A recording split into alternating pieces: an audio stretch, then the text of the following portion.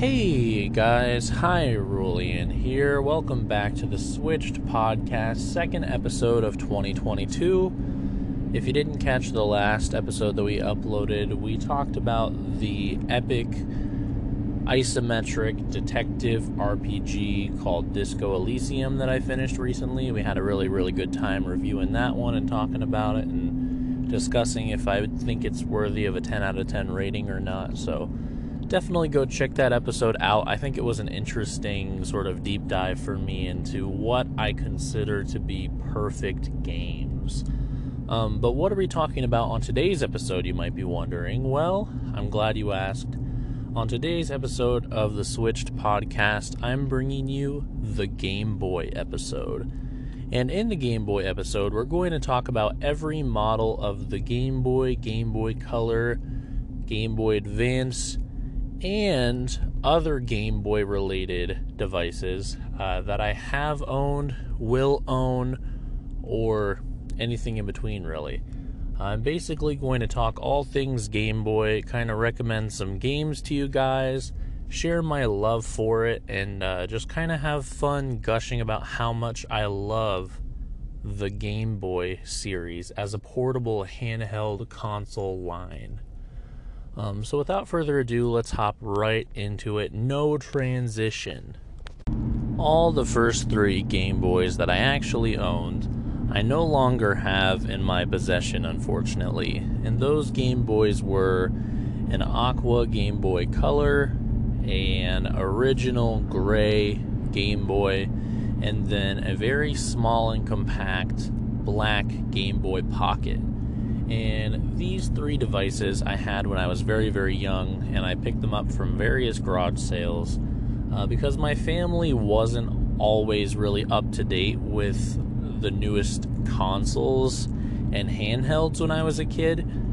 So the only way I ended up getting a portable console to begin with was by finding them at garage sales. And that is how I got my hands on my Game Boy Color, and then eventually the original Game Boy, and the Game Boy Pocket. And as far as I remember, all three of those devices were traded in to acquire my Game Boy Advances. And for most of the time as a kid where I played the Game Boy Advance, I only ever owned one. And that one was the classic gray, clear Game Boy Advance. And I had that one for so long, and like many people out there, I lost the battery cover, and I played it so much that the battery slot started to get corroded. And I even have an interesting anecdote about how once I sort of gave up on my original Game Boy Advance, it ended up in a box in a basement where for some reason or another, I'm probably guessing it was because I was a little kid and I was probably having snacks while I was playing my Game Boy Advance, it got infested with ants. And I remember digging it out of the basement one time at my grandparents' house and finding it in a box. I think it was a shoebox. And it was literally filled with ants. Like, I could see into the side translucent panel of the Game Boy Advance, and I could see ants crawling around inside of it. And as I took it out of the box and turned it on, due to the heat, they all started crawling out. Really fucking gross. So sorry if anybody was eating while they were watching this episode, but that Game Boy Advance, the first one that I ever owned, I treated so poorly, and I'm kind of ashamed of it now, to be honest, but I guess everybody's a dumb kid at some point. But I go on to pick up another of the same kind of Game Boy Advance to replace my original model. I still have my original model cleaned and ant-free, I'm proud to announce, but I do have it put away somewhere safe because it's so gross. And instead I have a new clear gray Game Boy Advance, and I have the solid color purple Game Boy Advance as well. And for a long time, those were my main Game Boy Advance consoles.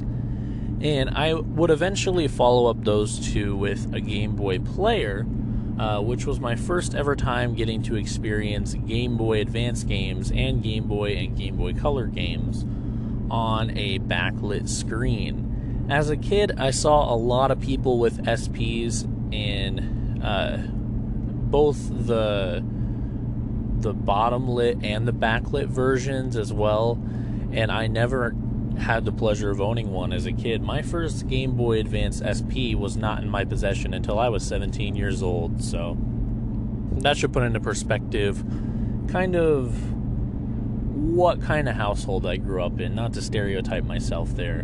But in my mind, only the rich kids had the Game Boy Advance SP. But I actually really lucked out with my Game Boy player, so I do want to share part of that story. My Game Boy player I got probably around 2009, 2010. And the way I got it was I just walked into a secondhand video game retailer from my local area, and I found one complete but out of the box, and it was like $60, and it was the Game Boy player itself and the ever elusive and rare startup disc. And it was by far the best decision I ever made to pick this up, because now the Game Boy player with the startup disc goes online for like easily $120 to $150, and I spent less than half of that back in the day to just get it, in a video game shop where it was just sitting on a shelf. So I'm really, really glad I made that purchase, and it's one of the coolest things I own. But if you're not familiar, basically the Game Boy player for the GameCube was straight up just all of the components of a Game Boy Advance strapped into the bottom of a GameCube in its own like little housing where it just sort of plugged into the bottom of the GameCube. And when you put a disc into the GameCube, what it would do is it would pass all of the hardware from the controller into the Game Boy Advance hardware to use as inputs for the Game Boy Advance. And then it would output all of the screen data through the GameCube out your AV cables to your CRT television or any S-Video compatible device. And I loved it. Honestly, as far as I've heard, the presentation of the Game Boy player startup discs, Game Boy playing itself is awful.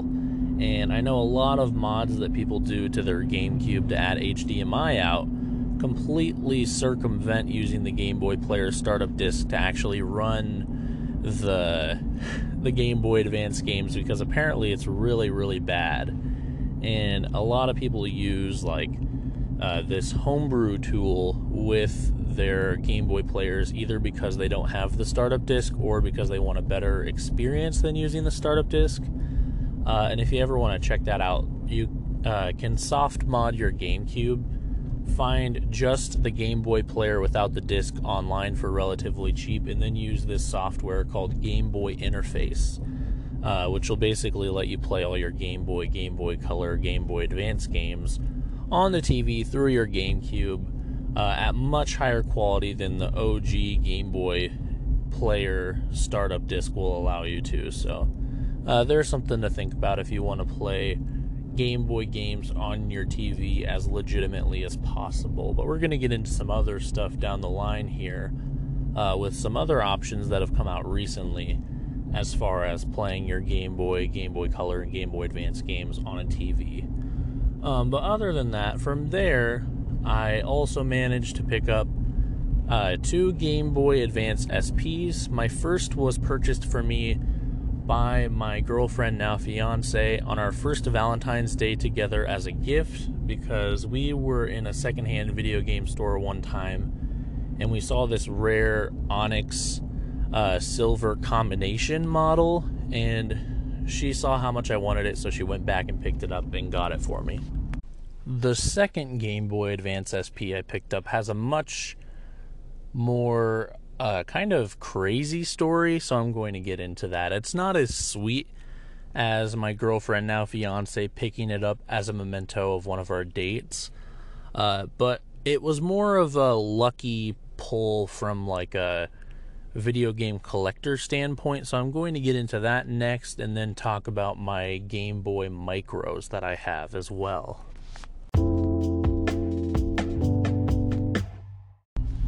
Now, I already mentioned how I got my first Game Boy Advance SP due to my fiance buying it for me for Valentine's Day, our first year of our relationship. And that was because she saw me ogling it at a secondhand video game store. Well, it just so happened that another day I was in town at a similar secondhand video game store. I believe it was one like a block away from the other one, and I spotted something that I'd never seen before in there. There was a Game Boy Advance SP that was not a color I had ever seen before. And this color is kind of like a maroon, like darker red, like reddish purple kind of color. And I had never, ever seen it before in any official capacity listed anywhere.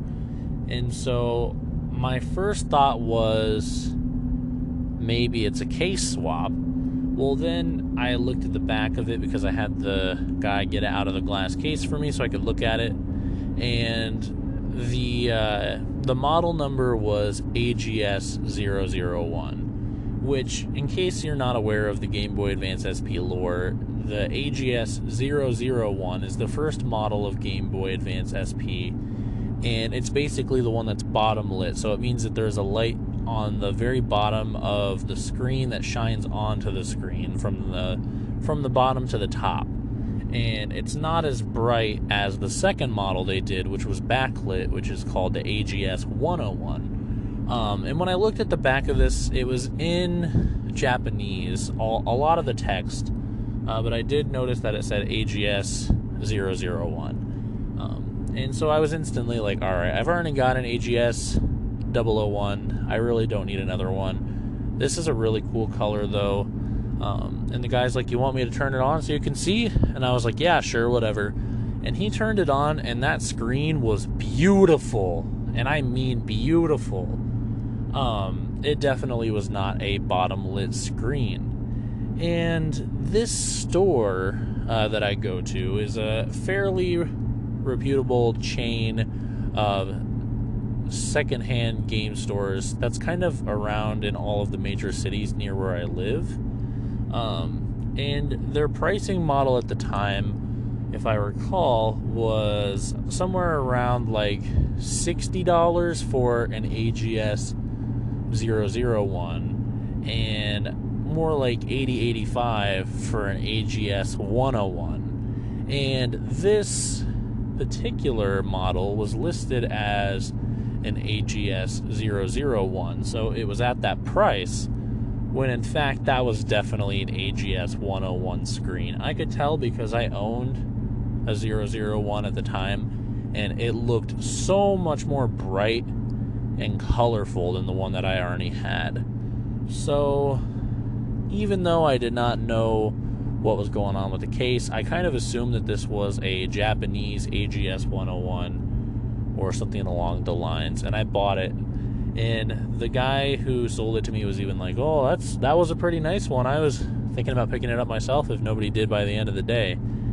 And I think I really got lucky with this. And this is one of my more interesting and lucky actual pulls as far as my Game Boy collection goes, other than some which I'll tell you about down here in a moment. But basically, what I managed to discern is this Game Boy Advance SP was originally an AGS-101 that somebody reshelled with a very official looking and feeling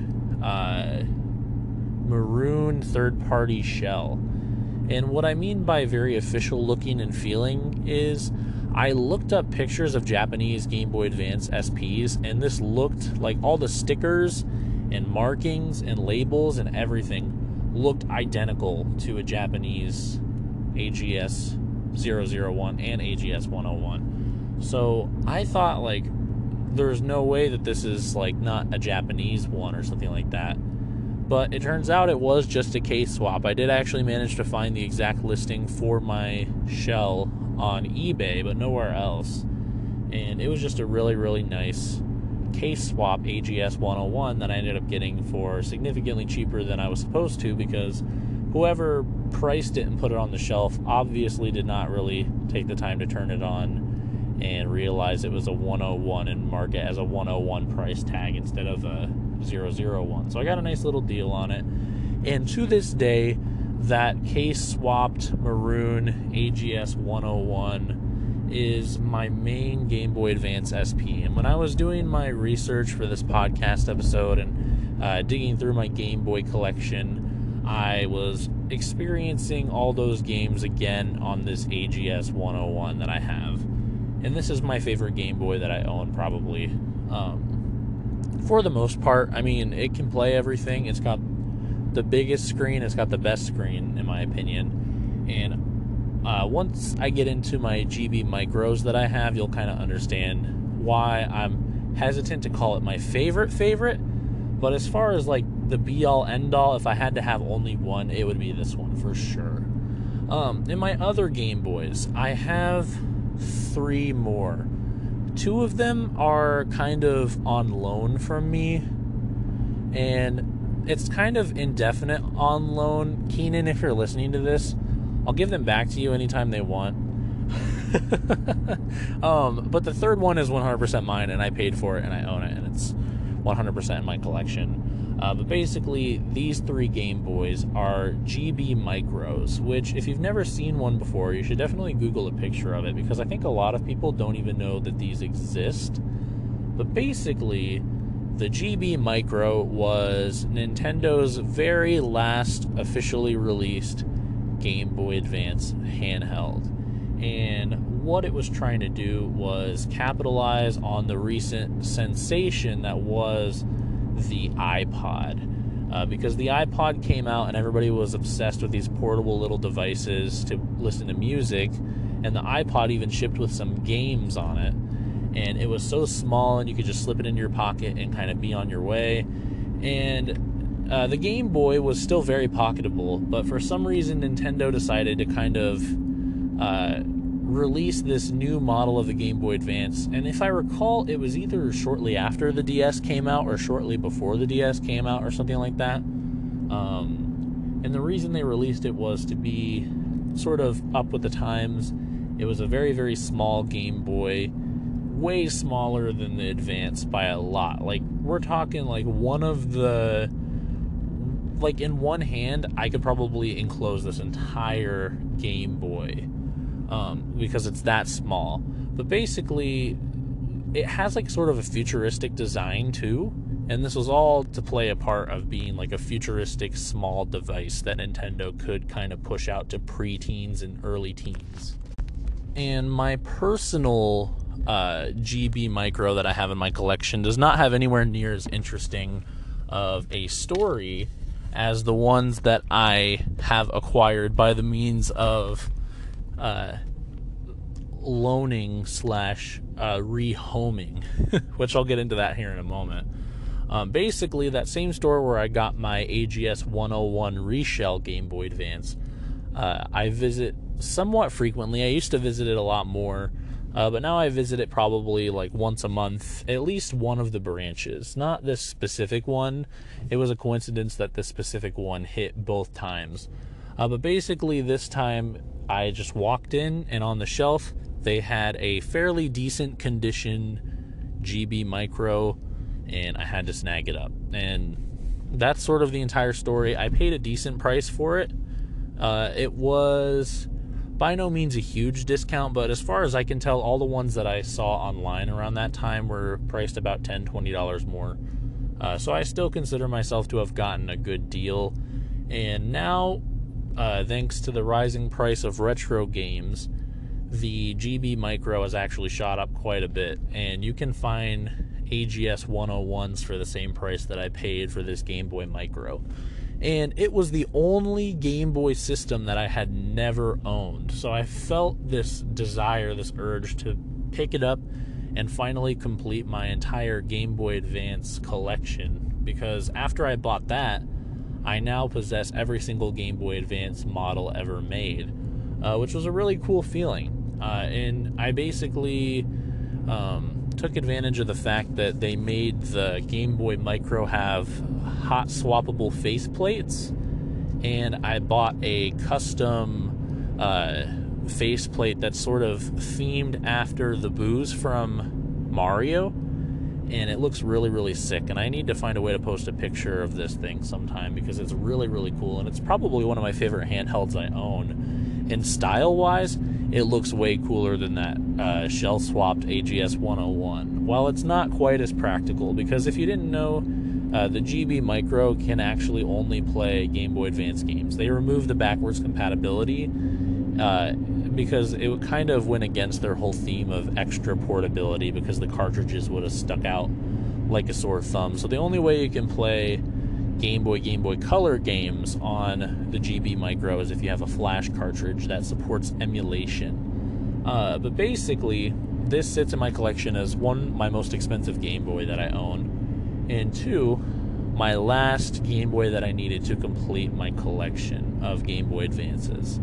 And it's just a really, really nice piece to show people, and I have a little carrying case for it, and when I just want to play one specific game, I'll occasionally take it and slot it into the GB Micro and put the GB Micro in its case in my pocket and take it around and flex on people because I have a GB Micro and they don't. But how on earth did I come into possession of two more GB Micros, including one that is more rare?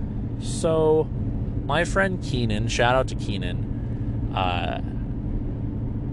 had his father purchase for him when he was young a GB Micro, and basically he bought one for Keenan and for his sister, and the kids played these to death, and they had a whole bunch of games for them, to the point where basically these Game Boys got a fuck ton of use and condition-wise are in a lot worse shape than my personal GB Micro that I have in my collection.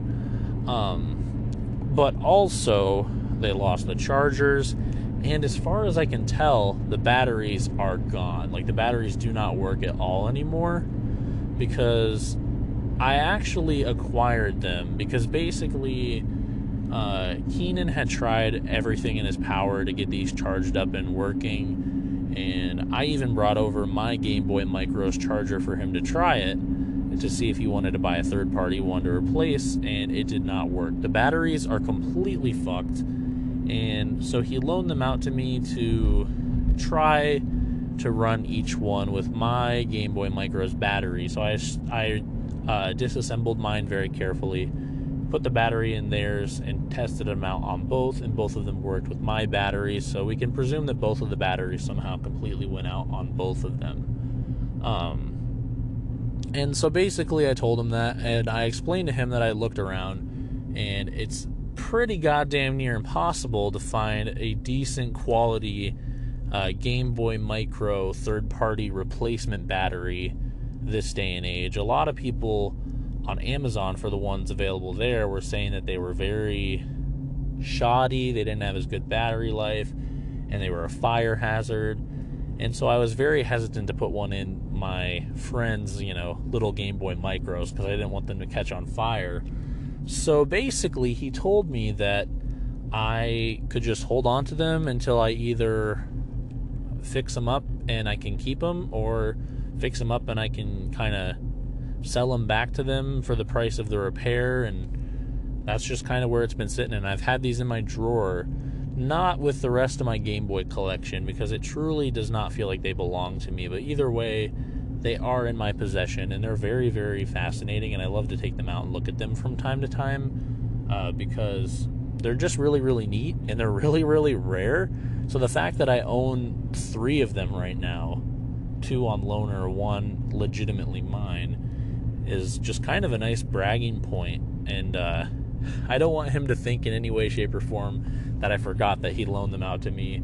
If he ever wants them back, just give me a holler. But for now, they're sitting safely in my collection, and I like to, take them out and look at them every once in a while.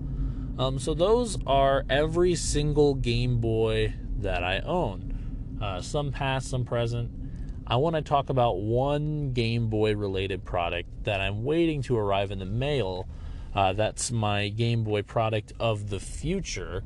But before we get to that, I really quickly want to mention as well, unfortunately, I have to admit, I went through a huge emulation phase in my teens, to the point where basically I kind of decided that I would rather have money for other things and just play my Game Boy Advance collection on an emulator on my laptop.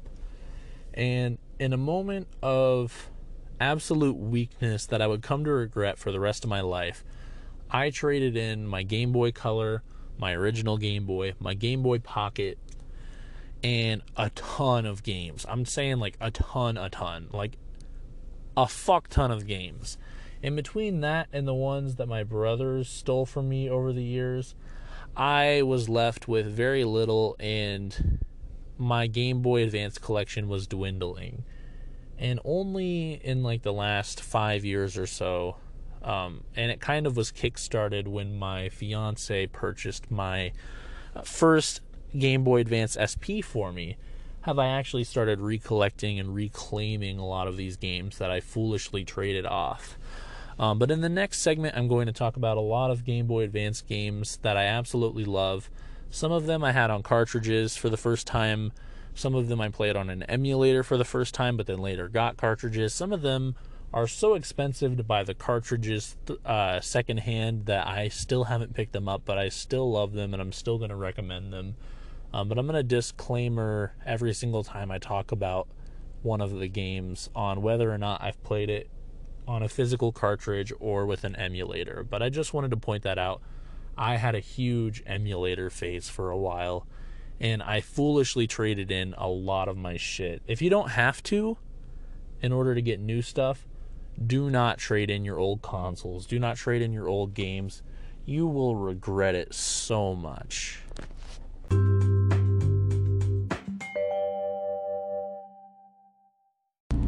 Now, before I get into actually recommending specific games, I want to talk about one more Game Boy device that's supposed to be arriving in the mail for me eventually here within the next month or so. And no, it is not the Analog Pocket. I know a lot of people are getting Analog Pockets right now, and you'll hear why here in a moment that I have not picked up an Analog Pocket. But the product that I should be receiving soon is called the GB Operator. And basically, the GB Operator is a product by a company called Epilog, not Analog. Don't get them mixed up, they're two completely different companies. And basically what it does is, through the use of USB to this adapter, it allows you to add a Game Boy cartridge slot to your computer. And what that does is it basically allows you to use your cartridges on any Game Boy Color, or Game Boy Advance emulator on your PC. And when you save on the emulator, it'll automatically update and reflash your cartridge with the save file. So essentially what you have there is a way to play your games on the big screen with very, very high accuracy and constantly synchronized saves. And for somebody who spent quite a bit of time playing Game Boy Color, Game Boy Advance, the likes, on emulation, I have zero problems with it being emulation instead of a clone developer board like an FPGA style deal like the Analog Pocket. So this is definitely the best bet for me personally. And not to mention, it comes at a lot cheaper. You'll end up paying probably about $200-300 for your Analog Pocket.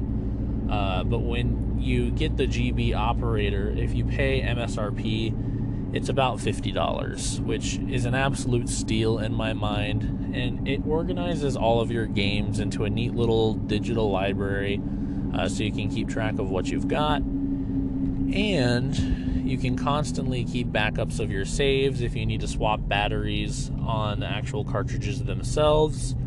And it'll also tell you if all of your cartridges are genuine or if you have any counterfeit cartridges as well. which is super useful for, like, if you're buying the Pokemon games off of a site like eBay or Mercari, because basically there's always a ton of counterfeit copies of the Pokemon games going around, because a lot of people want the Pokemon games on Game Boy Advance as cartridges still, and the fact is they're just not readily available. So what people will do is they'll take these cheap production flash cartridges that you can flash one game onto and put Pokemon on them, and then put them in a fairly convincing duplicate shell. And the shell is so close to the actual shell of the original cartridge that it'd be indistinguishable. Usually the thing that gives them away is the stickers or some little etching on the actual cartridge shell itself. I want to emphasize too at this point in time that my future plans kind of dictated why I got the GB operator versus the Analog Pocket as well, because eventually here I'm supposed to be having a Steam Deck coming in as well, and the Steam Deck is going to be my main portable device, and as such I would not want to have to worry about neglecting my Analog Pocket in order to play my Steam Deck, or vice versa. So the easy solution is to get the GB operator, and then if I want to play my Game Boy Advance games on original hardware, I can, or I can play them on the Steam Deck by plugging in the GB operator, and it'll run the Game Boy Advance games right on my Steam Deck, which will be really, really sweet, and I really, really like the idea of that being a thing, but we'll have to see how well that works out. I'm still waiting on the product. I've heard it's really, really good, and I'm supposed to be getting it by the end of January, at the latest the end of February, and then my Steam Deck's supposed to be coming in a couple months after that, so stay tuned, because later this year there's going to be lots of interesting hardware type reviews on this podcast, and I'm really excited about that.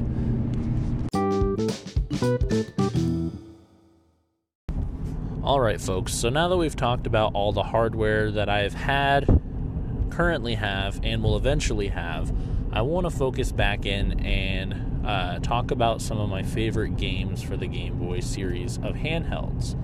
I know the first part of this podcast started to get off the rails there for a moment, but thank you for bearing with me, and now we should hopefully be fully back on track and talking about specific games, and hopefully you find some new favorites based off of these recommendations for great Game Boy games to play. And without further ado, let's hop right in with one of my favorites from the Game Boy, a game that not a lot of people talk about, and actually a game that has kind of inspired this show, and that game is Donkey Kong 94. Donkey Kong 94 was one of my first Game Boy games that I ever received. I don't recall if I got it with my brick Game Boy or if I got it with my Game Boy Color, or which Game Boy system I actually got it with, but either way, it's one of the few games that I've never traded in, and I still have my original cartridge, and I still play it fairly frequently. And this copy of Donkey Kong 94 even went through the washer, and you can tell because the sticker is super like washed out and oversaturated now because of the washer like fucking with the ink, but it turned out fine, which is really impressive in itself, because I was a stupid kid and they really made these things kid-proof. I was shocked. But what is Donkey Kong 94? So Donkey Kong, aka Donkey Kong for the Game Boy that released in 1994, which I'll be calling Donkey Kong 94 for this segment, for clarity purposes, is a remake of the classic Donkey Kong arcade game for Game Boy. And what I mean by remake is the game contains all of the original levels from the original arcade game, but then it opens up, and this blew me away as a kid. After you finish the final level of the Donkey Kong arcade game, a world map opens up and a level select screen starts showing up, and all of a sudden it's a level-based puzzle platformer, and a really, really good one at that. And basically what ends up happening is, after the level is complete, where you normally finish the Donkey Kong arcade game and then it would loop back to the beginning, Donkey Kong actually captures Pauline again and sets off. And as he's running away, you discover that you're going to need to activate this special, switch that was not in the original Donkey Kong in order to complete a bridge to chase after him. And this opens up into a whole slew of new Donkey Kong levels that are completely unique to this game. And these are excellent, excellent platforming levels, and they're really, really perfect for the Game Boy because they're just nice, fairly short puzzle platformer levels where basically you want to try and get as many points as possible and then get to the end of the level without dying. And you have to do things like doing tight ropes and climbing ladders and picking up trash cans and throwing them at enemies to kill them, and all sorts of stuff with switches and temporary bridge building and things like that. And what all of this combined creates is a very, very interesting portable experience for fans of the Donkey Kong arcade game. And it's very different than anything that they'd offered at Donkey Kong, out of a Donkey Kong game up until this point. And I think that's what really makes this one stand the test of time, and one of my favorite Game Boy games for sure. And it really does go on for quite a while. It's got a lot of content in it, and it's got a lot of interesting levels, and it's one of my absolute favorites. And this game was so well received that it actually went on to inspire an entire series spin-off of the Mario series called Mario vs. Donkey Kong, which is on the Game Boy Advance for the first entry. I believe they continue to release them on other platforms too, including the DS and the 3DS, and maybe even a Wii version at some point, or a Wii U version at some point. But all of them have the same kind of theme, which is this puzzle platforming, and you kind of have the same move set in each of the games, and you kind of have some of the same puzzle elements in each of the games, with each of them kind of throwing their own twist on top of it as well. But the Mario vs. Donkey Kong series would not have ever existed without Donkey Kong 94. And as such, Donkey Kong 94 is really kind of the first Mario vs. Donkey Kong game. And it's got so much charm. I just absolutely love it. And I don't know what else to say about it. It's just really, really fun. It's a solid puzzle platformer game. And Mario vs. Donkey Kong is more of the same, but with some nicer graphics because it's on the GBA versus the Game Boy, and they're just really fun games, and they're relatively easy to find at affordable prices as well. And that's why I wanted to start off the game recommendation segment with Mario vs. Donkey Kong or Donkey Kong 94, depending on if you want to play a Game Boy Advance game or a Game Boy game.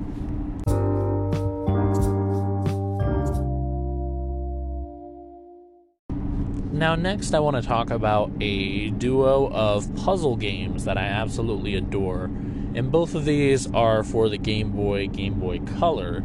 And they are, of course, Dr. Mario and Tetris. And I'm going to get into Tetris after Dr. Mario because I feel like more people know about Tetris, and I want to gush about Tetris a little more than Dr. Mario. So let's start off by talking about Dr. Mario. Dr. Mario is one of the most underrated puzzle games of all time. The way you sort of match the colors of the capsules, and then when you match them, they kind of fall down and connect with other ones, is very addicting and very, very fun. And it's reminiscent of Tetris without being an outright Tetris clone. And the differences between Dr. Mario and Tetris make it stand out enough that I like having both of them in my library, even though I could probably get away with just one and have countless hours of fun either way.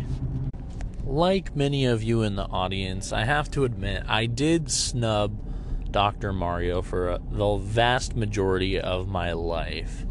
And I definitely did not play it when I was little, and I did not own a copy of it for the Game Boy when I was little. That's something I have to admit and get out of the way right away. My first experience to Dr. Mario was the NES version of Dr. Mario running on a very unique arcade cabinet that I found at one of my local arcades. And this arcade cabinet was basically a collection of NES games where you could put in a token to play a set amount of time or until you get a game over.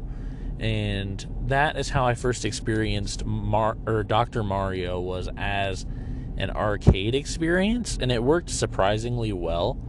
But of course, after I tried it in the arcades and really, really liked it, I went and downloaded it on my Nintendo Switch Online NES app, and I played the hell out of it there too. And then one day when I was at a secondhand video game store, I actually managed to spot a near mint condition version of Dr. Mario for the Game Boy with a manual. And I was very, very interested in this because I've never owned a Game Boy games manual, so I was like, oh, I gotta get this. And it's one of my most complete and pristine condition games in my Game Boy collection. And it's really, really fun. The Game Boy port, I have to admit, is not as good as the NES version of Dr. Mario, and the main reason for that is the difference between the colors is a lot harder to make out, and it makes it a little more difficult to actually play, which could be a positive for some people. But either way, Dr. Mario is such an underrated, underplayed puzzle game, and it's really, really fun, and it's a great piece to add to your Game Boy collection, or honestly any other system where it's available. I have only really played the Game Boy and the NES version of Dr. Mario. I can't vouch for any other versions of the game, unfortunately. But do with that as you will. And without further ado, folks, let's get into Tetris. Tetris on the Game Boy is iconic. Tetris and the Game Boy go together like peanut butter and jelly. When most people think of the old, gray, thick, green screen Game Boy, they usually think of Tetris because a lot of the time, as far as I understand, the Game Boy came with Tetris. And the version of Tetris on the Game Boy stands today as my personal favorite version of Tetris. Everybody has their own favorite version, and it varies from person to person, and you might not agree with me on this, but I love the simplicity and the mechanics of Tetris and Tetris DX for the Game Boy Advance. Or not the Game Boy Advance, for the Game Boy and Game Boy Color, respectively. And the only difference between Tetris and Tetris DX is basically DX is the Game Boy Color's port of Tetris, which includes different music tracks and full color blocks, which is a huge game changer for me, and honestly it's really hard to play the regular Tetris since I grew up playing Tetris DX anyway. But Tetris DX is probably the Game Boy game that I still whip out my Game Boy the most to play. I got my Game Boy collection out specifically for this podcast episode in preparation, and I booted up a couple smaller games, and I played a couple levels in Mario, and I did a couple levels on Donkey Kong 94 and all that jazz. And the game that hooked me immediately back in, and I started playing a ton during my research phase for this episode, was none other than Tetris DX. Tetris DX is such a smooth Tetris experience. All of the blocks move exactly how you want them to. There's none of that fluff that was added in later games, like holding and that kind of thing. There's no quick drop as far as I know, unless there's like a keybind or something that I'm unaware of, which there very well could be. And it's just overall a very solid Tetris experience. It's got your classic, like, go until you accidentally fill up the screen mode. It's got, like, a ultra mode, which is basically where you're trying to get as many lines and as many points as possible before The 2-minute timer runs out. It's got multiplayer if you have 2 copies of the game, 2 Game Boys, and a Game Boy Link cable, which is really, really great. I've never tried that, but it'd be something I'd be interested in trying out. I wonder if the original Tetris can link to Tetris DX, because if it can, I've got a copy of each of those, and I've got 2 Game Boys that'll run each of those, and I've got a link cable. But either way, both versions of Tetris are great fun. The regular version of Tetris is very, very easy to find because it came with virtually every Game Boy that released, as far as I know. I think there were some that didn't come with it, maybe. Or maybe it was like a timed thing where they came with it for a while, but then stopped or something like that. But it's really easy to find the original Tetris for dirt cheap. Like, I'm talking like dollars, if even. But Tetris DX can run you a little more. But honestly, for me personally, it's worth it. Tetris DX is my favorite version of Tetris, and probably will be for quite some time. I have played Tetris Effect. I really like Tetris Effect. It's a great version of Tetris, but I just can't get as hooked on Tetris Effect as I can on Tetris DX on my Game Boy. It's such a weird thing. A big part of it is probably nostalgia more than anything. But it's just such a smooth, satisfying, classic Tetris experience playing Tetris DX on my Game Boy. I really can't undersell it. It's one of my favorite Game Boy games of all time, and it's definitely one of the ones I have the most hours in. I probably shouldn't have talked about this so early on in the game discussion because it's going to be hard to top this, but I'll continue on either way.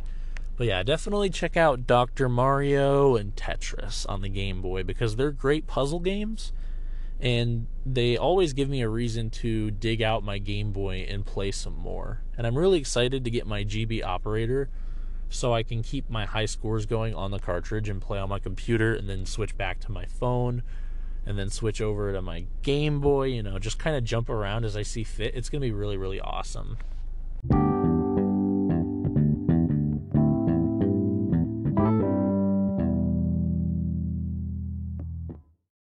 Next, let's talk about Super Mario Land 2, The 6 Golden Coins.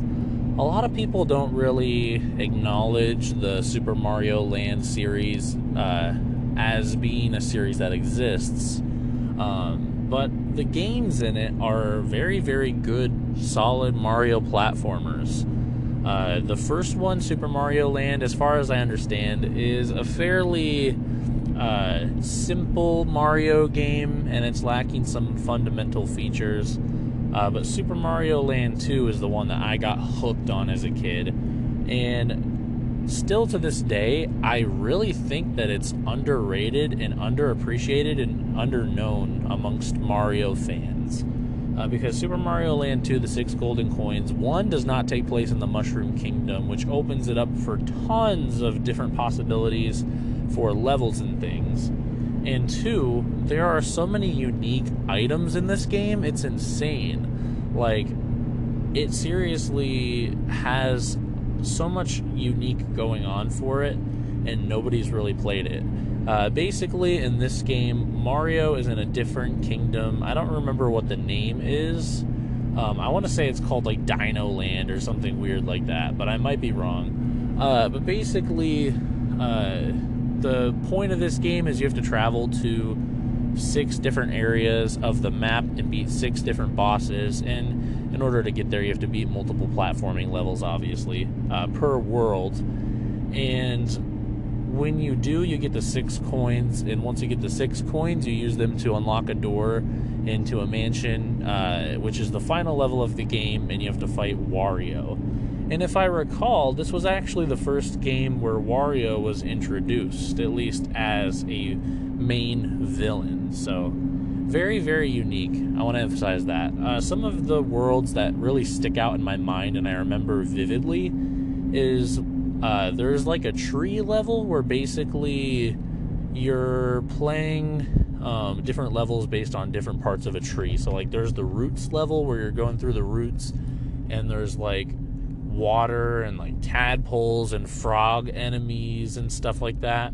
And you go up into the bark and you fight like bees in a beehive and stuff like that. And then the top of the tree, There's like leaves and plants and the likes as well, which is very, very diverse, and they're not really like common Mario enemies. Like for the plants, you're not going up against piranha plants, you're going up against like different plants, if that makes any sense. And like the frogs are actual frogs, and it was really, really strange for me as a kid, especially after getting so used to specific Mario enemies.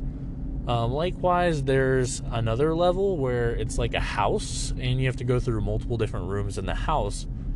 And basically, when you're like shrunk down, you literally walk up to the front of the house, and you have to fight like enemies, and there's like big household objects in the background, and I think there's like mice enemies you have to fight. It's really, really cool, and I have like weird flashbacks about this game sometimes when I see like a picture of one of the enemies or something like that, or if I'm just thinking about Mario games in general. There's also a moon level that I remember being very iconic, because you literally like go up there and there's like no sound, and Mario's in a spacesuit. On second thought, I don't know if I want to commit to there being no sound. I think I remember there either being no sound or like a really like interesting pixely like musical like chiptune kind of song, but either way, the levels in this game were very creative and very unique. There's a graveyard too, and the graveyard has some really interesting stuff, and I'll never forget the level 2 in the tree area where there's like sticky honey that you can go in the beehive, and like Mario sinks through it. This game is full of stuff that was never really seen again in the Mario universe, and as such, anybody who loves 2D Mario games has to check this one out, because it seriously got so much unique content in it, and it's so underrated. One of my favorite ways to play Super Mario Land 2, the 6 golden coins, other than my original Game Boy cartridge that I have of it that I still like to pop out every now and again, is actually on an emulator, because some fans have taken Super Mario Land 2, the 6 golden coins, and created their own fan-made DX version. Because this game was originally on Game Boy, it was only in sort of single color shade for the palette. So basically, if you were playing it on the original Game Boy like intended, you were seeing shades of green. Or if you were playing it on the Game Boy Pocket, you were seeing grayscale, like shades of grays and blacks. But what Super Mario Land, the 6 golden coins DX does is basically it gives all of the sprites unique color palettes and makes it a Super Game Boy compatible game, which I haven't really talked about that yet, but the Super Game Boy was basically an attachment for the Super Nintendo that lets you play original Game Boy and Game Boy Colors on the big screen, in a similar vein to my Game Boy Player, but much earlier, and honestly, as far as I've heard, a lot more uniquely and charmingly, and especially back then, it was a huge deal to be able to play Game Boy games on the TV. But another thing it did is it used some of the SNES's horsepower to inject colors into previously only grayscale Game Boy games. Like I was talking about Donkey Kong 94. Donkey Kong 94 had a Super Game Boy mode, which gave it full color, which is very, very cool. And honestly, I really like to load up an emulator with Donkey Kong 94 just to play the full color version from time to time, because it's so cool to see. And all of them work, obviously, on the original Game Boy and everything. But as far as I understand, if you plug your Game Boy cartridges into your Game Boy Advance, I don't think you can use Super Game Boy mode. I think you can only use Game Boy Color mode, which kind of can apply different single colors to all the screen. But either way, if you want a unique experience for the older games, definitely go check out the Super Game Boy mode, either on an actual Super Game Boy cartridge or on an emulator.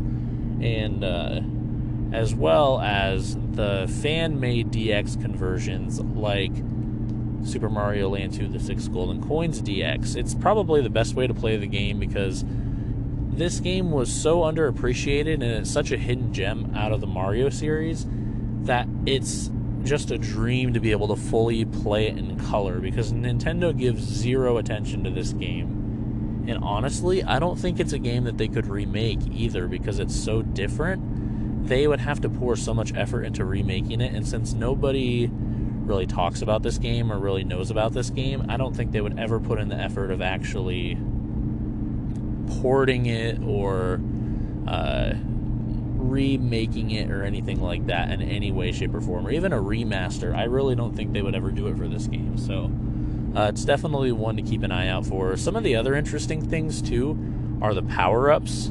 I could never really pinpoint the names of them, but one's like a feather, and when you pick up the feather, you get like a feather cap that kind of looks reminiscent of like stereotyped Native American headdresses.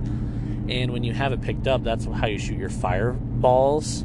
Instead of it being a fire flower, it's a feather, which is interesting. And likewise, they have a similar power-up to the Tanuki suit, where basically it's like some sort of carrot thing. I think it's supposed to be a carrot with bunny ears or something like that, because it gives you bunny ears, and the bunny ears kind of flap up and down and make you float, like, or glide and like fall slowly, I guess is the correct way to put it.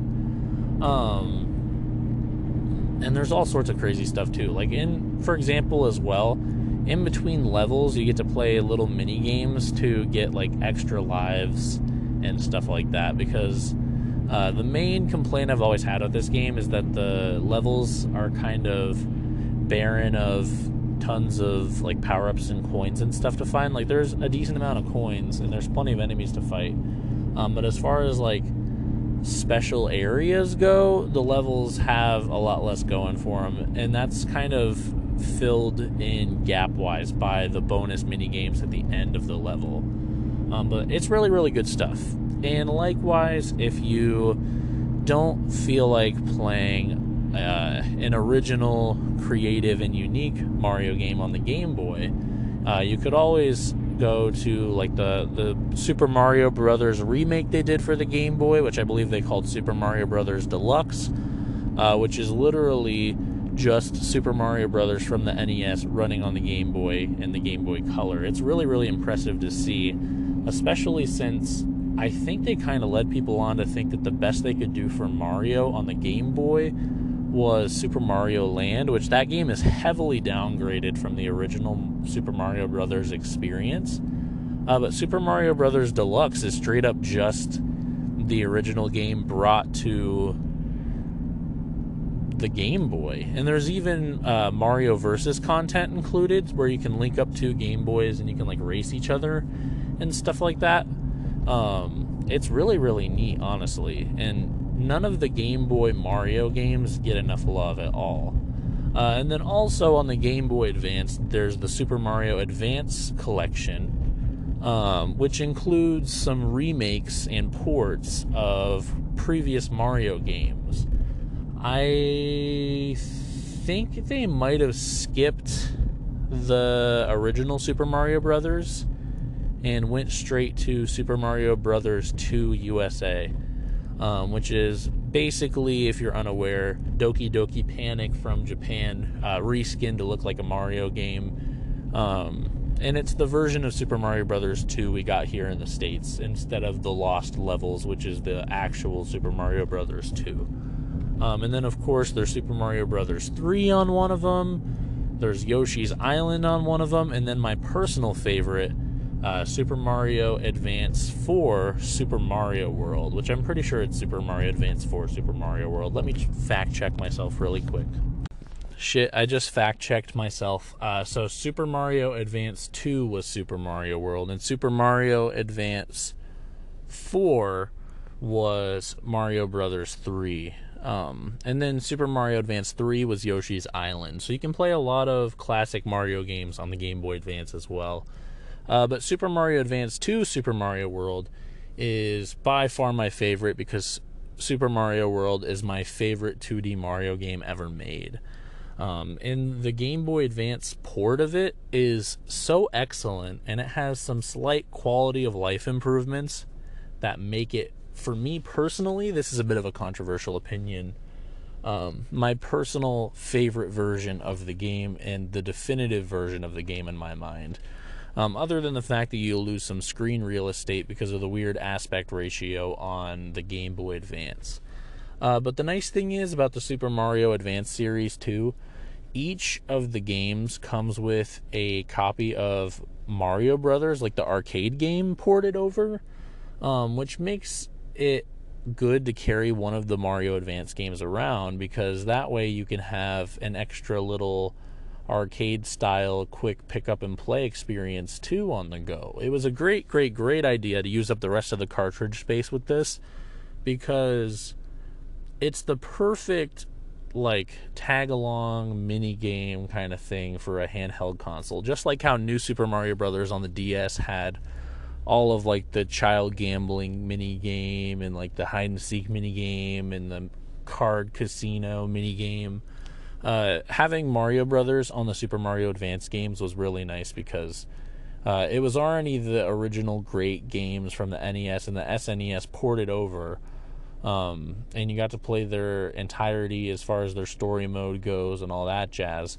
But you also got Mario Brothers, which is a classic arcade game and perfect fun for a quick little session when you have a little bit of extra time, and nowhere near as much of a commitment as playing a proper round of like Super Mario World or Mario Brothers 3 or Mario Brothers 2 or Yoshi's Island, especially Yoshi's Island. That game has a lot of story elements and a lot of stuff like that going on. But there's some Mario games, some 2D Mario games available on the Game Boy and the Game Boy Advance. If you haven't taken anything else away from this podcast so far, definitely look into Super Mario World 2 or Super Mario Land 2, the 6 golden coins, because it's such an underrated hidden gem in the Mario series and not enough people play it.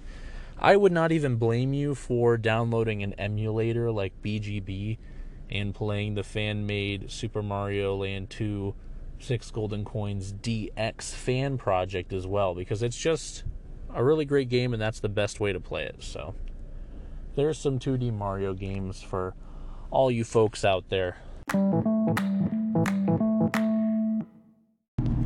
The Metroidvania genre hit its stride on the Game Boy Advance. There were so many different Metroid games and so many different Castlevania games to play, and even other games in the genre as well.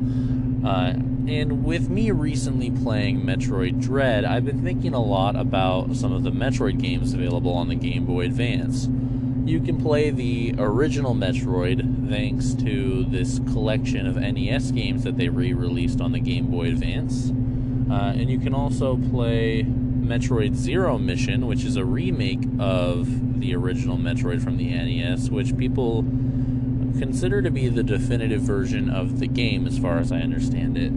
And there's also Metroid Fusion, which before Metroid Dread, weirdly enough, is the most recent 2D Metroid game ever to release, which is kind of crazy to think about. But I have to be honest with you folks, I've actually never played Metroid Fusion or Metroid Zero Mission, mostly because as a kid I was not particularly interested in them, and as an adult I have not been able to track them down for a reasonable price whatsoever. And I do want to play them really bad now, because I got into the 2D Metroid series with Metroid Dread, and now I'm thinking, like, shit, after I finish Metroid Dread, I'm going to want to go back and play those games. And they're so hard to find that I actually don't know if I'll be able to find them, sadly enough. But if you can get your hands on them, I'm sure they're great games. And I've heard only good things about Metroid Fusion and Metroid Zero Mission on the GBA. But I'm here today instead to talk about the Castlevania games available on the Game Boy Advance, because out of the entire Castlevania series, they're definitely my favorites. The 3 Castlevania games that you can play on the Game Boy Advance are Castlevania Circle of the Moon, Castlevania Harmony of Dissonance, and Castlevania Aria of Sorrow. And the one that I've put the most time into by far is Aria of Sorrow, so I'm going to talk about that one last. But Circle of the Moon is more of a classic Castlevania experience for the Game Boy Advance. And you play as one of the Belmonts, and you have, I believe, the ball and chain instead of the whip for your weapon, but it plays very similarly to, like, Castlevania on the NES in the sense that you have, like, total 360 control over your weapon, and you only have that one weapon, and you use it to fight waves of enemies and explore and that kind of thing. And you use it to fight bosses and all that great Castlevania stuff. And then Castlevania Harmony of Dissonance is one that is very similar to Symphony of the Night. I believe it stars the same main character of Alucard, and I don't recall if it's a prequel or a sequel. I don't follow the lore of the Castlevania series too much. I mostly play them for the gameplay. But as far as I understand, Harmony of Dissonance is mostly very similar to Symphony of the Night, and I guess it's a very good game. I haven't put a ton of time into this one either, mostly because I knew it was a sequel to Symphony of the Night, and I have not finished Symphony of the Night, so I didn't want any spoilers. I believe it's a sequel. It's either a sequel or a prequel. But either way, I've played those two a little bit, and I've heard they're really, really great games, and I do mean to get back around to playing them sometime in the near future. But what about Aria of Sorrow? So Aria of Sorrow, and I've talked about it before on the podcast, is one of my favorite games ever made. And that's really high praise, and this is completely out of left field considering the fact that I just mentioned that I'm not too deep into the lore on the Castlevania series. But Aria of Sorrow is the first game in this, like, timeline in the Castlevania series where I've played almost every single game. And basically it follows Soma Cruz, and this is in, like, the future part of the Castlevania timeline, because there's like distant past timeline, which is where the classic games take place, and then there's like the period with like Symphony of the Night and Harmony of the Dissonance, and then there's like the future timeline, which is Aria of Sorrow, and then I think there's some other ones as well on the DS that follow as direct sequels to this game. But basically, the reason I fell in love with this game as a kid is it has excellent gameplay. It's basically a 2D platformer where you are thrusted into this castle full of monsters as Soma Cruz, and you're trying to kind of figure out the mystery and help save one of your friends that were transported to this castle with you by getting them home. And you discover very early on in the game that you have this special unique ability to absorb the special abilities in a similar vein to like Kirby of certain enemies. And in the actual gameplay, this happens by a percentage chance where after you kill an enemy, you might absorb their soul, and then you have a copy of their ability that you can use at any time, which is really, really cool, and it opens up a lot of different gameplay opportunities, especially for combat, and a lot of unique ways to actually fight in the game. Likewise, when you're exploring the castle, it's mostly 2D platforming, and you can find certain abilities that are actually scattered throughout the map, usually behind boss fights, that allow you to do things that open and unlock new areas. And that's where the Metroidvania style gameplay comes in. Because, for example, you could find a watery area where basically this room is flooded, and you can swim on the top of the water from the start of the game, but you can only hop so high, and it's a lot less height than you can normally hop when you're in the water. So there could be like a ledge that's too high for you to hop up to while you're swimming in the water.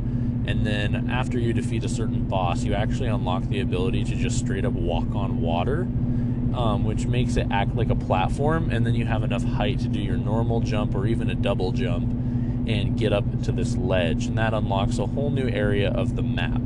stuff like that. There's things like gliding, there's things like doing the water thing like I mentioned, and there's other combat abilities you can unlock as well, but a lot of them are important to the environment and exploring the castle and kind of solving these miniature puzzles. But where this game really shines is the music in conjunction with the gameplay.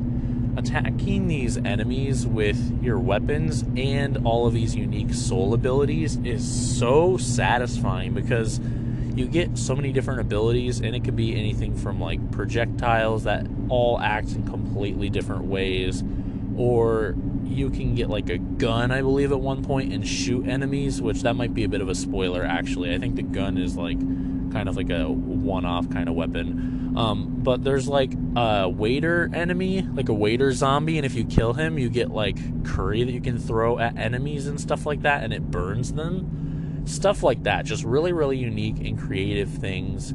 And take the excellent music as well, which is some of the best in the series in my opinion. And it still is music that I can just hear in my head by thinking about Castlevania, because it's so, so good. And it takes full advantage of the Game Boy Advance's audio chip and is one of the best soundtracks I've ever heard in a video game. And you just have a masterpiece, because there's all this exploration too, and there's a new boss around every corner, and you have to look out for tells, and you have to kind of figure out how to use your special abilities in ways to traverse the castle and all of its various hazards. And I think this game really opened my eyes to how much I liked Metroidvania games. And then Metroid Dread came out, and I picked that game up, and I realized, oh shit, the Metroid games play in a very similar vein to the Castlevania games. It's weird how the genre is called Metroidvania, and I've only ever played Castlevania. These Metroid games are probably pretty good too. But we'll get into that when I do the Metroid Dread review here shortly. But I want to keep talking about Castlevania for a moment. So Castlevania on the Game Boy Advance, you can either pick up each game as a single cartridge, or I believe there's a double pack that comes with Harmony of Dissonance and Aria of Sorrow. And there might even be a different double pack that comes with the other two. So it comes with Circle of the Moon and Aria of Sorrow, because Aria of Sorrow is considered to be the best out of the three. But my personal recommendation is, if the Castlevania games sound even a little interesting to you, there is a port. And that port is known as the Castlevania Advance Collection. And it's actually on pretty much every platform, like PC and PS4 and Xbox and Switch. And what it is it's a collection of every single Game Boy Advance Castlevania game, and then a couple random ones thrown in there as well.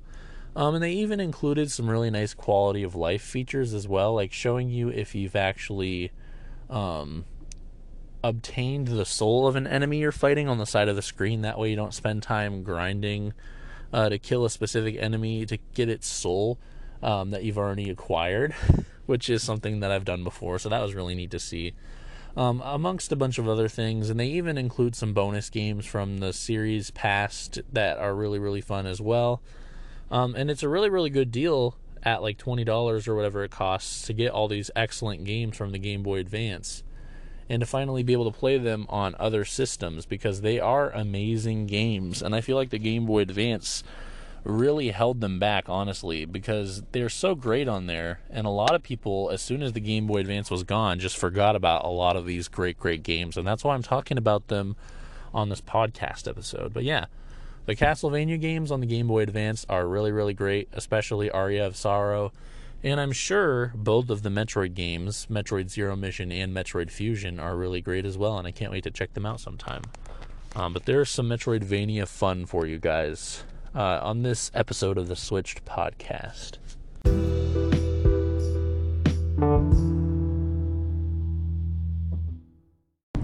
Well, folks, it finally happened. I accidentally forgot to hit the record button after almost 2 years of the podcast, and it never having happened, I finally just did it. But either way, I'm here again for the second time that I have to talk about all this to record my thoughts about a very, very popular and iconic franchise from the Game Boy series of consoles. I thought about skipping it because everybody's kind of said everything that needs to be said about these games, but since they're so iconic, I decided to talk about them anyway. And here we go in rapid fire succession. I'm going to tell you about my favorite from each of the generations Pokemon. So, Gen 1, we have Red, Blue, and Yellow in the States. Red is the version that I played the most. I had all three, actually, at one point. Red, I just kind of had the most fun with, and I made it the furthest in, and I didn't feel like restarting for Yellow, but I did actually eventually restart Yellow and play far enough to get all three starters. If nothing else, despite Yellow having a slower start because Pikachu is the worst starter Pokemon in Gen 1, being able to collect all of the starters in the game is very, very cool, and having Pikachu as a follower Pokemon was nice for fans of the show. Definitely play Yellow if you are okay with starting with Pikachu and you want the three starter Pokemon, or pick Red if you don't care otherwise. Gen 2 is my favorite gen, and I will kind of stand on my hill about this generation till the end of time. A lot of people dislike Gen 2 because of some certain reasons that I'm about to dive into, but I love it. There's Gold, Silver, and Crystal. Skip Gold and Silver, even though I had both of those at one point or another, and just straight up get Crystal. No battle, no debate, no nothing. Crystal had improved graphics, full color. It was the best version of the game because you could also catch Celebi, which is really, really cool. Ho-Oh, freaking, what's the other one named? Lugia? I think that's what it's called, Lugia. You can catch all these freaking legendary Pokemons in here, and what blew me away about Gen 2 as a kid was the fact that when you finish the Elite Four in Gen 2, you actually get to go back over to Kanto and go through the entirety of Kanto again from the first games, and I thought that was really cool. And I guess the reason they did that was because the cartridge had a lot of extra space left after they finished Gen 2. And the main argument people make is that the Kanto region found in Gen 2 is very, very empty, and that's very true, and I will be the first to admit that. But honestly, just the concept and the gimmick of having two regions in one Pokemon game, which has never been done since, is just so cool, and my mind was blown when I realized that I just got to walk back over to Kanto and start playing Pokemon in Kanto again. It was a really, really cool gaming moment, and I'll probably never forget it, and that's why I have to promote Gen 2 as my favorite gen, and I definitely recommend Crystal. Yeah, and one more thing about Crystal, too. I actually did manage to trade up my entire team from Pokemon Red, which was the version that I ended up settling on for Gen 1. And I did the rare candy glitch, and I freaking did a whole bunch of, cheaty stuff just for fun.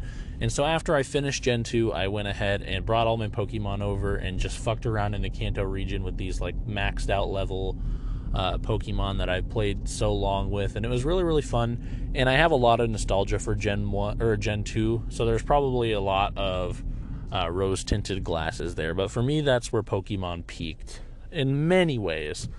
But that being said, moving on to Gen 3, I was blown away by the quality of the graphics and how much of a difference there was between the first two games, or the first two generations of games, I should say, and then the third generation. Gen 3 was gorgeous, and the Game Boy Advance was the perfect platform for those kind of graphics, and it was truly a breathtaking game for me as a kid, and I loved the art, and I thought it was really charming.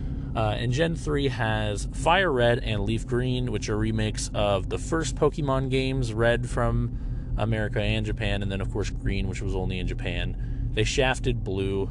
Water Blue doesn't sound very cool, which is why I think they skipped out on Blue, because why would you want Water Blue? Who would want Water Blue? That just sounds like somebody trying to name all of the flavors of Gatorade or something, but either way, Fire Red, Leaf Green. I got Green first because we did not get Green in the States, so I thought it'd be really neat to experience Green, but it's the same game, so it doesn't really matter which one you play for this. But I did end up getting Fire Red, and I actually finished Fire Red, and I had a good time with that one, honestly. Probably my favorite way to play Gen 1 games, because it's just a really, really solid version of the Gen 1 games, and the Gen 3 engine is probably where mechanically Pokemon kind of peaked, in my opinion. And keep in mind, I'm not a super competitive player, But then the main Gen 3 games were Ruby, Sapphire, and Emerald. And I actually started out on Ruby and still have not finished Emerald, though I have picked up... I actually traded in my copy of Ruby down the line, and I managed to reacquire Sapphire and Emerald. So now I have the two games I didn't have when I was a kid, but I don't have Ruby, which is kind of funny. But basically, Ruby, Sapphire, and Emerald are the Hoenn games, and you're in the Hoenn region, and there's new starters, and there's new gyms, and there's a new map, and there's new rivals, and I really, really love these games, and a lot of people consider this where Pokemon peaked, and I kind of agree in some ways, and I don't in others, but I did finish my copy of Ruby when I got it as well, and I don't know, it was just a really cool game. I remember coming home from school with my copy of Pokemon Ruby and my Game Boy Advance that I played all the way home on the bus, and then I would sit down in my chair at my grandparents' house and I would watch Chugga play Pokemon Ruby well past where I was in the game at the given time. I just did not even care about spoilers when I was a kid. And I have so many fond memories of watching Chugga play Pokemon Ruby or whichever one he played while I was playing, and I loved catching Groudon in like the volcano area. It was just such a magical experience, and the first time I played those games was like something I'll never forget. And the same goes with all the Pokemon games. I have unfortunately fallen off with the series in a major way, and I haven't properly committed to finishing a Pokemon game in a really long time. And early stuff is out for Pokemon Legends Arceus, which has released as far as I understand it, and it's not looking that great. And unfortunately, I did not finish Brilliant Diamond or Shining Pearl. I kind of made it like a couple gyms in and decided like gameplay-wise, these felt too slow for me and I wasn't into it. But I didn't trade them in because I love the Sinnoh region, but that's a story for another day. But I really kind of experienced Pokemon for the first time with Gen 3. And it was the last time that I got into a generation like after it had already come out. The rest of the generations, I was there all the steps of the way. I remember Gen 4 coming out. I remember Gen 5 coming out. I remember Gen 6 coming out. And I'm pretty sure I actually got Gen 5 on release. But that's, again, a story for another day because we're not talking about the Game Boy. But after Gen 3 with Fire Red and my copy of Ruby, I really fell off Pokemon, and it was like the last time that I really had a proper experience. I don't know if I finished any other Pokemon games after that, if I'm being honest with you. And I do want to go back someday and properly finish some of them, but it's just, I don't know, Pokemon doesn't grab me like it used to. It would really need to be overhauled to pull me back in, I think, and I've got ideas for that, and that might be an interesting podcast episode for another day. But folks, that's my recommendations for Pokemon games. Play Red or Yellow, if it doesn't really matter. If you want all the starters, play Yellow. And then for Gen 2, play Crystal. Don't even bother with Gold and Silver. For Gen 3, Fire Red and Emerald are the best because Emerald has the most content and is just the best version of the game. I guess I didn't even mention that. You can catch all the legendaries in Emerald, I believe. Not that I finished Emerald, but really, really great experience either way. Pokemon games, everybody knows them, everybody loves them. Not much else for me to say. That's why I was thinking about not even covering them, but I can't not cover Pokemon on the Game Boy episode. That would just be wrong. Now, before we wrap things up and get into our conclusion here, folks, I wanted to quickly mention Rapid Fire Mode, a couple games I didn't actually talk about in this podcast episode. Mostly because I own them, but I have very little experience with them, and I never actually got around to finishing them, mostly due to the fact that I did not have copies of them until I was already an adult, and I haven't gotten back around to playing them yet. And those games include the likes of, like Mario and Luigi Superstar, Mario and Luigi Superstar Saga. There is The Legend of Zelda Four Swords, and there's also Link's Awakenings on that cartridge as well. It's like a little bit of a double pack. And then there's also the Minish Cap, which is a Zelda game. I've never played that all the way through. I've only played the first dungeon or so. There's also the Oracle games on Game Boy Color, and I owned those as a kid, but I did not get anywhere near into those as a kid because they were way too difficult for my little baby brain, and I never got back around to playing them as an adult. And the same thing goes for Link's Awakening. I had Link's Awakening DX as a kid, and I actually never got around to playing it and to its completion, even though I had it as a kid. But when the Link's Awakening remake came out for the Switch, I actually did pretty much completely finish that one. Really, really good game, but I probably would just recommend playing the Switch version over the Game Boy one now, because of the fact that the Game Boy one is kind of made obsolete by the Switch version of Link's Awakening. But other than that, I think I've covered the vast majority of Game Boy games I want to cover in this episode. I'm sure after I finish recording this, I'll think of like 100 more games I should have talked about. But either way, I think I've covered some of the more important ones for me personally. And without further ado, folks, I think that's about it for this episode on the Game Boy. We talked about all the Game Boy consoles I own, and we talked about the GB Operator a little bit, this awesome little product by Epilogue that's going to let me play my Game Boy cartridges on my computer, which is really cool. Also recently, a FPGA portable console called the Analog Pocket came out, and the Analog Pocket is kind of like the ultimate Game Boy because it can play Game Boy, Game Boy Color, and Game Boy Advance games at a very high resolution on the actual screen of the handheld, and you can dock it in a similar manner to the Switch and play the games on your TV, and they run really, really well. And if you're the kind of person who wants to get into the Game Boy games and collecting Game Boy games, and you just want the flat-out best experience you can get, and you don't care about throwing your money around, the Analog Pocket is definitely for you. It's going to give you the best experience playing the game both on the go and on your TV for the most part. And I've heard that it's only going to get better with software updates and the likes, so Analog Pocket is very expensive but very cool. If I had the money to throw around on something like that, I definitely would. But for me personally, I found the GB Operator, and playing the cartridges on my computer when I want them on a big screen, and then taking them out and putting them back in a regular Game Boy for on the go, is kind of something that works out a little bit better for me personally. But what else? The Game Boy Advance really is just one of my favorite consoles of all time, and definitely probably my favorite portable console of all time, so I don't really have anything negative to say about it. I just love it. And the battery life is so good. I talked about on another episode of the show when I had this pretty serious life event go down in 2020 when there was a natural disaster in my area. Our household was without power for a little over a week. And during that time, I had 3 fully charged Game Boy Advances that got me through the entire thing without needing a wall outlet once.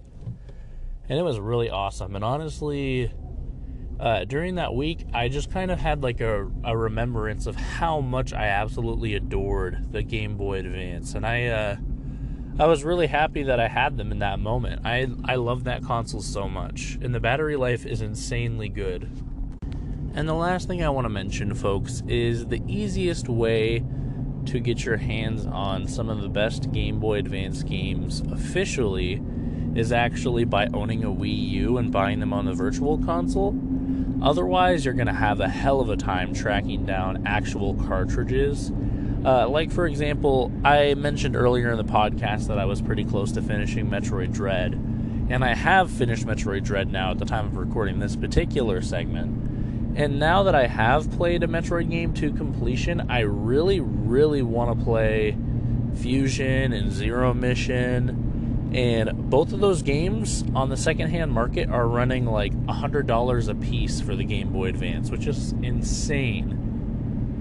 And it's like, it just goes to show how hard it is to actually collect these games, and Nintendo's only really re-released Game Boy Advance games on the Wii U. There were some that were re-released on the 3DS, But in order to get them, you had to purchase an original 3DS right when it came out, and then they were kind of given out to those people who bought the 3DS early on, because they eventually cut the price to try to bring more people in and to sell more 3DSs, and that made a lot of 3DS owners mad. So it was a little incentive for them, since they were early adopters, and there was a handful of Game Boy Advance titles released for the 3DS, but not very many. And also, if you weren't one of those original 3DS owners, there's no way that you could have these games. So the Wii U is the best way to do it officially, but folks, you know how I feel about emulation and its importance for preservation, and I'm a firm believer that if the only way a game is available is secondhand, and it's very expensive to acquire secondhand, none of that money that you're spending is going to the developers. Proceed with caution, do your own research. If you have some cartridges lying around, maybe look into the GB operator. I know they're a couple months out on orders, and I should be getting mine very soon. But if you were to place an order now, it would probably take a couple months for you to get it. But if you do have cartridges around and you want to give them a try, that's definitely something you could look into. Or, if you own the cartridge and you already gave Nintendo the money, there's no shame in going out and emulating the game to kind of replay and re-experience some of these classic games. I didn't even bring up Fire Emblem in this video. This podcast. Fire Emblem is such an amazing game too, and it's another great example of games that are impossible to find. Because Fire Emblem, in case you're unaware, is that tactical fantasy strategy game that's made by Intelligent Software, I'm pretty sure. And the first release for the US was actually the Game Boy Advance release. And it's just titled Fire Emblem, even though it was called something else overseas. And that game is phenomenal, but it's so expensive and it's impossible to find.